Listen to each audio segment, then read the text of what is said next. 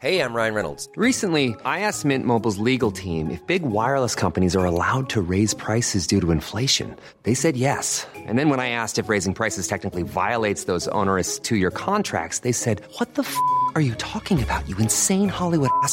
So to recap, we're cutting the price of Mint Unlimited from $30 a month to just $15 a month. Give it a try at mintmobile.com/switch. $45 up front for 3 months plus taxes and fees. Promo rate for new customers for limited time. Unlimited more than 40 gigabytes per month. Slows full terms at mintmobile.com.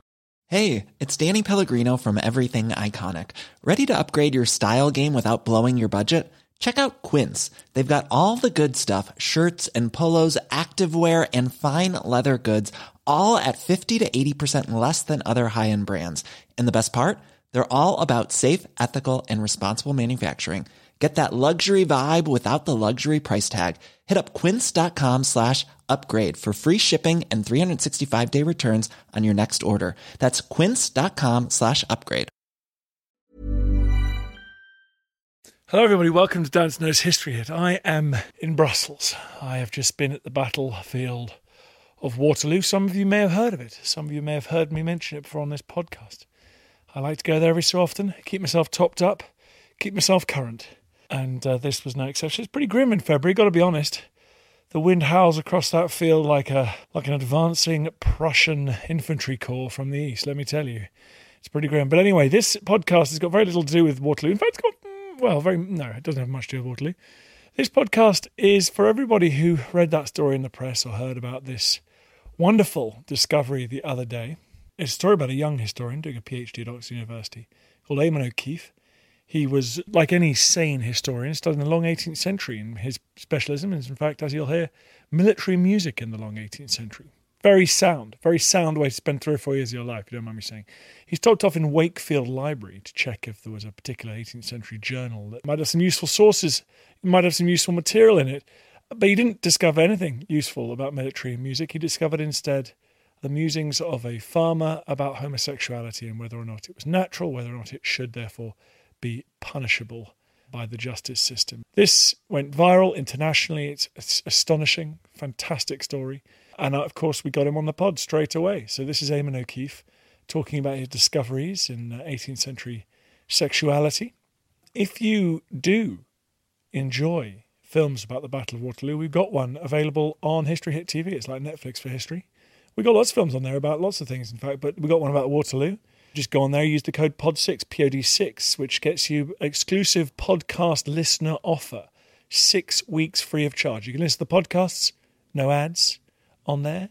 You can watch hundreds of history documentaries. You can have a great old time, in fact. And if you do that, you can have 6 weeks absolutely free of charge. So please head over there and do that now. In the meantime, everyone, enjoy the remarkable story of Eamon O'Keefe's discoveries in Wakefield Library.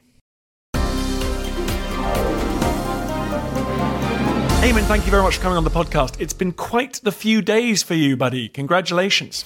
Certainly has been. Were you expecting this? Well, I was hoping, because it's LGBT History Month, that there would be high profile for this story, but I've really been heartened by the amount of media attention and the excitement that I've seen very widely expressed over this discovery. And I've had a lot of friends and acquaintances over the last few days reach out to me to congratulate me and offer their support and enthusiasm for having made this really chance discovery in my PhD research, but one that promises to help enrich and complicate our understanding of how Georgian people understood sexuality. So for all those people who have not heard, what is this chance discovery? Right. So I was investigating the diaries of Matthew Tomlinson, a 45-year-old tenant farmer who's living just outside of Wakefield in West Yorkshire. And in a diary entry in January 1810, having read a report in the media, a newspaper report of the execution of a naval surgeon for sodomy, Tomlinson confides in his diary that he wonders whether homosexuality is innate and something that shouldn't be punished by death. He claims that he's been informed by others that homosexuality is in some men's nature from childhood, and thinks that the death penalty is therefore a cruel method of treating a God-given trait. And then he embarks on further religious introspection, claiming he thinks it's strange that a just God could create people with natural same-sex desires and yet then punish them with death if they ever tried to act on those feelings. Why has this created such a stir within the historical community? Is there a dearth of other source material on this topic? Well, yes, I think there certainly is. Obviously, we have to remember that Tomlinson is expressing what, by all appearances, is a minority viewpoint. He's swimming against the current of rampant intolerance towards same-sex relationships in 18th and early 19th century Britain. That said, the argument that same-sex activity was natural and innocuous, there are some occasions of it being expressed in England during the 18th century. So you have this burgeoning of Enlightenment thought on individual liberties, legal reform, that's helped spur calls for Britain to emulate continental counterparts by abolishing the death penalty for homosexual activity. But this often is still twinned with this idea that sodomy is a detestable crime, but nonetheless maybe the capital punishment is too harsh. What's really striking about Tomlinson's account is that he argues that homosexuality is natural. And this, again, isn't the first time that this is expressed in English. So in 1749, Thomas Cannon pens a tract making similar arguments, but he's forced to flee the country. No full copies of that tract survive, and we only know about it from a legal report of evidence compiled at the King's Bench that survives in the National Archives. We know that some Georgian men and women, undoubtedly who engaged in same-sex relationships, they did think of their sexuality as something that was innate. So Halifax landowner Anne Lister, who's recently been the subject of the BBC series Gentleman Jack, she justified her lesbian feelings in her diaries in 1823 as natural and instinctive. And I think most prominently, the utilitarian philosopher and social reformer Jeremy Bentham, he expressed the view that homosexuality should be decriminalized, arguing in various writings that sodomy statute stemmed from, and I'll quote him, no other foundation than prejudice. But the important thing to bear in mind is that Bentham, he didn't dare publish these radical views in his lifetime, because this was a time when even spreading false allegations of homosexual behavior, this was considered by some commentators as akin to committing murder. Such was the reputational damage, the social death that the accused person would face. So we really see this as a dangerous and controversial view, and it's really surprising to have evidence that a Yorkshire farmer in 1810 is seriously considering the prospect that homosexuality is something that is innate and deserving of acceptance. I love how you found this, because you weren't actually looking for it at all, and there was nothing in the text about what you were looking for. No. So I'm doing a PhD on military music in the Napoleonic Wars. And I was coming back from a conference in Leeds, and the Wakefield Libraries, I knew they had this diary. I'd seen a colorful passage cited in another book, and I thought, maybe let's see what this farmer says about life in wartime Britain during the Napoleonic Wars. Does he hear any military musicians? Does he encounter any recruiting parties or participate in patriotic pageantry? And actually, there wasn't very much on that. Tomlinson was firmly disdainful of patriotic ceremonial in all its guises. He clearly liked the quiet life, which is useful in itself to get that opinion of someone who wasn't so interested in celebrating, say, the anniversary of the king's accession, who was living a little bit further out of the country and isn't exposed to war's alarms, to the bustle of volunteer parades and reviews and recruiting parties. So it did actually give me some insight into life at the time, but what really stood out was this passage on homosexuality, which seemed really unique and surprising.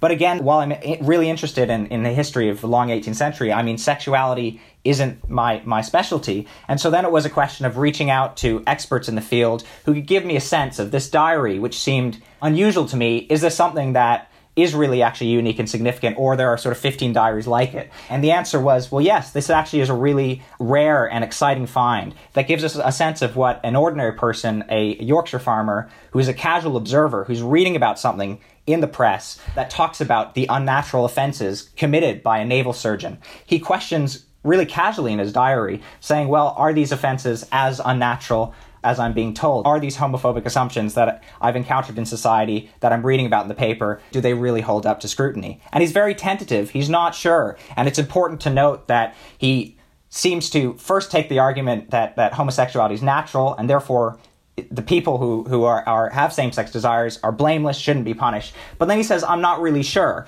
And then he says, because he's a farmer, he says, I haven't seen any evidence of same-sex relations among my farm animals, so maybe this is a choice. Maybe this is something that is a vitiated or a corrupted inclination that stems from lust. And if that's the case, then it should still be punished. And he even argues that maybe instead of capital punishment, castration is a more lenient way of punishing sodomites by reducing their libido. So that's a very jarring statement that contrasts with the earlier, much more recognizably modern views that he expresses. So he's clearly of two minds. He's really not sure. But even though his reflections are inconclusive, even though he hasn't quite made his mind up as to what to think of homosexuality, it nonetheless gives us really fascinating insight into the efforts of a person of faith, a Christian, to grapple with questions of sexual ethics more than 200 years ago.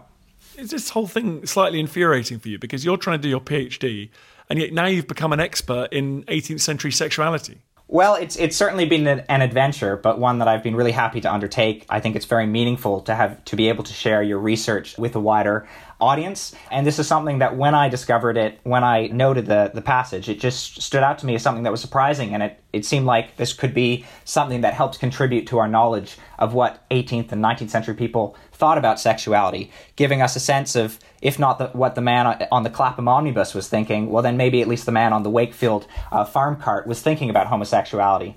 Certainly wasn't the mainstream opinion, but it gives us a sense that even in times of persecution of homosexuality, of sexual diversity, that people could hold more sympathetic, more open-minded views than we would often think. So how common is this? Are there hundreds of diaries and letters yet to be read out there from that period?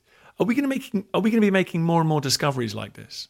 Well, there are hundreds, if not thousands, of diaries from the long 18th century in Britain, depending on sort of the parameters and the dates you set and how you count them. You know, many of them will just be writing what the weather was that day. Many will be rambling on, their own hypochondria of the author, or their personal opinions on faith, or taking out the dog that morning. And so they may not necessarily always be of wider historical relevance.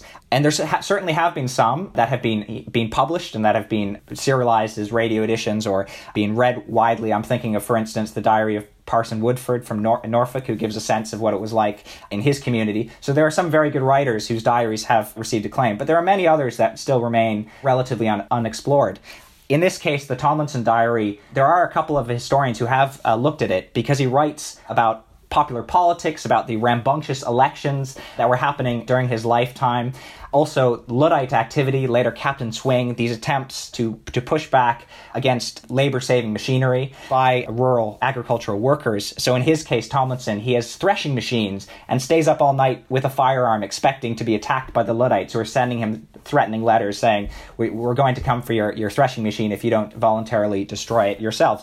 So it really gives a fascinating insight on many different issues. But there are hundreds and hundreds of pages in these diaries, and as with many of other diaries, not every page has been, comprehensively explored and looked at. People, historians, doctoral students are approaching them with different views in mind. They're trying to maybe look, what does this tell us about Luddism? What does this tell us about military music? And I think LGBT history is obviously something that in the last few decades has received a lot more attention. And many historians probably who, if they, were paying attention and read this diary entry in their own research, would probably thought, wow, this is unusual. But maybe, before the last few decades, it wouldn't have really been something that people thought was worth paying attention to. So I wouldn't be surprised if there are more comments like this in other diaries of the time. And I mean, certainly it's not a surprising view either today or 200 years ago that all sorts of people have idiosyncratic and diverse opinions on everything. But there's a difference between supposition and hypothesizing about that and actually being able to find evidence of ordinary people thinking about questions of sexuality in a way that we can then prove that, at least in the case of this Yorkshire farmer, and in the way he phrases it, it seems like he's had these discussions with his social circle,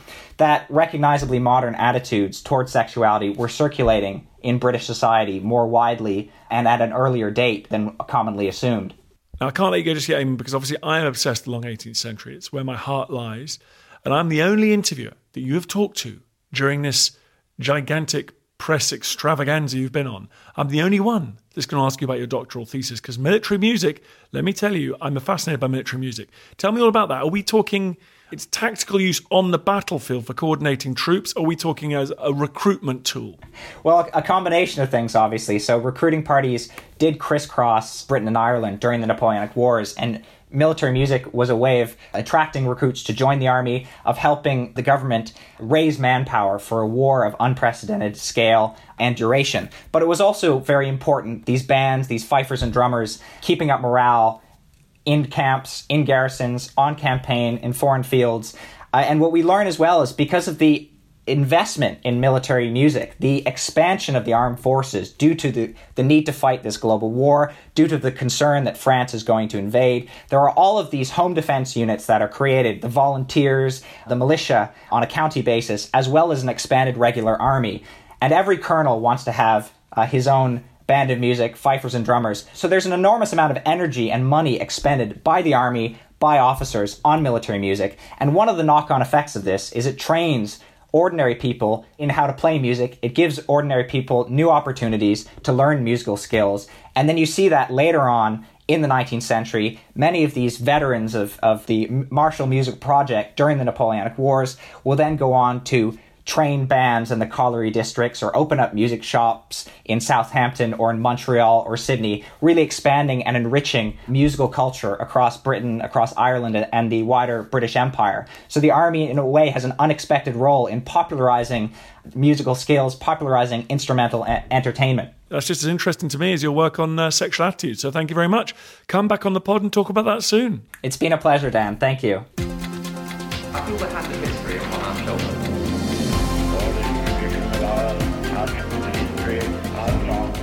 Hope you enjoyed the podcast. Just before you go, bit of a favour to ask. I totally understand if you don't want to become a subscriber or pay me any cash money. Makes sense. But if you could just do me a favour, it's for free. Go to iTunes or wherever you get your podcast. If you give it a 5-star rating and give it an absolutely glowing review, purge yourself, give it a glowing review. I'd really appreciate that. It's a tough world out there, law of the jungle out there, and I need all the fire support I can get. So that will boost it up the charts. It's so tiresome. But if you could do it, I'd be very, very grateful. Thank you. Even on a budget, quality is non-negotiable. That's why Quince is the place to score high-end essentials at 50 to 80% less than similar brands. Get your hands on buttery soft cashmere sweaters from just $60, Italian leather jackets, and so much more. And the best part about Quince, they exclusively partner with factories committed to safe, ethical, and responsible manufacturing. Elevate your style without the elevated price tag with Quince. Go to quince.com/upgrade for free shipping and 365-day returns. When it comes to your finances, you think you've done it all. You've saved, you've researched, and you've invested all that you can. Now it's time to take those investments to the next level by using the brand behind every great investor, Yahoo Finance. As America's #1 finance destination, Yahoo Finance has everything you need, whether you're a seasoned trader or just dipping your toes into the market. Join the millions of investors who trust Yahoo Finance to guide them on their financial journey. For comprehensive financial news and analysis, visit yahoofinance.com, the #1 financial destination, yahoofinance.com. Thank you for listening to this episode of Dan Snow's History Hit. Please follow this show wherever you get your podcasts. It really helps us, and you'll be doing us a big favour. Don't forget, you can also listen to all of these podcasts ad-free and watch hundreds of TV documentaries when you subscribe at historyhit.com/subscribe. As a special gift, you can also get your first 3 months for just £1 a month when you use code DANSNOW at checkout.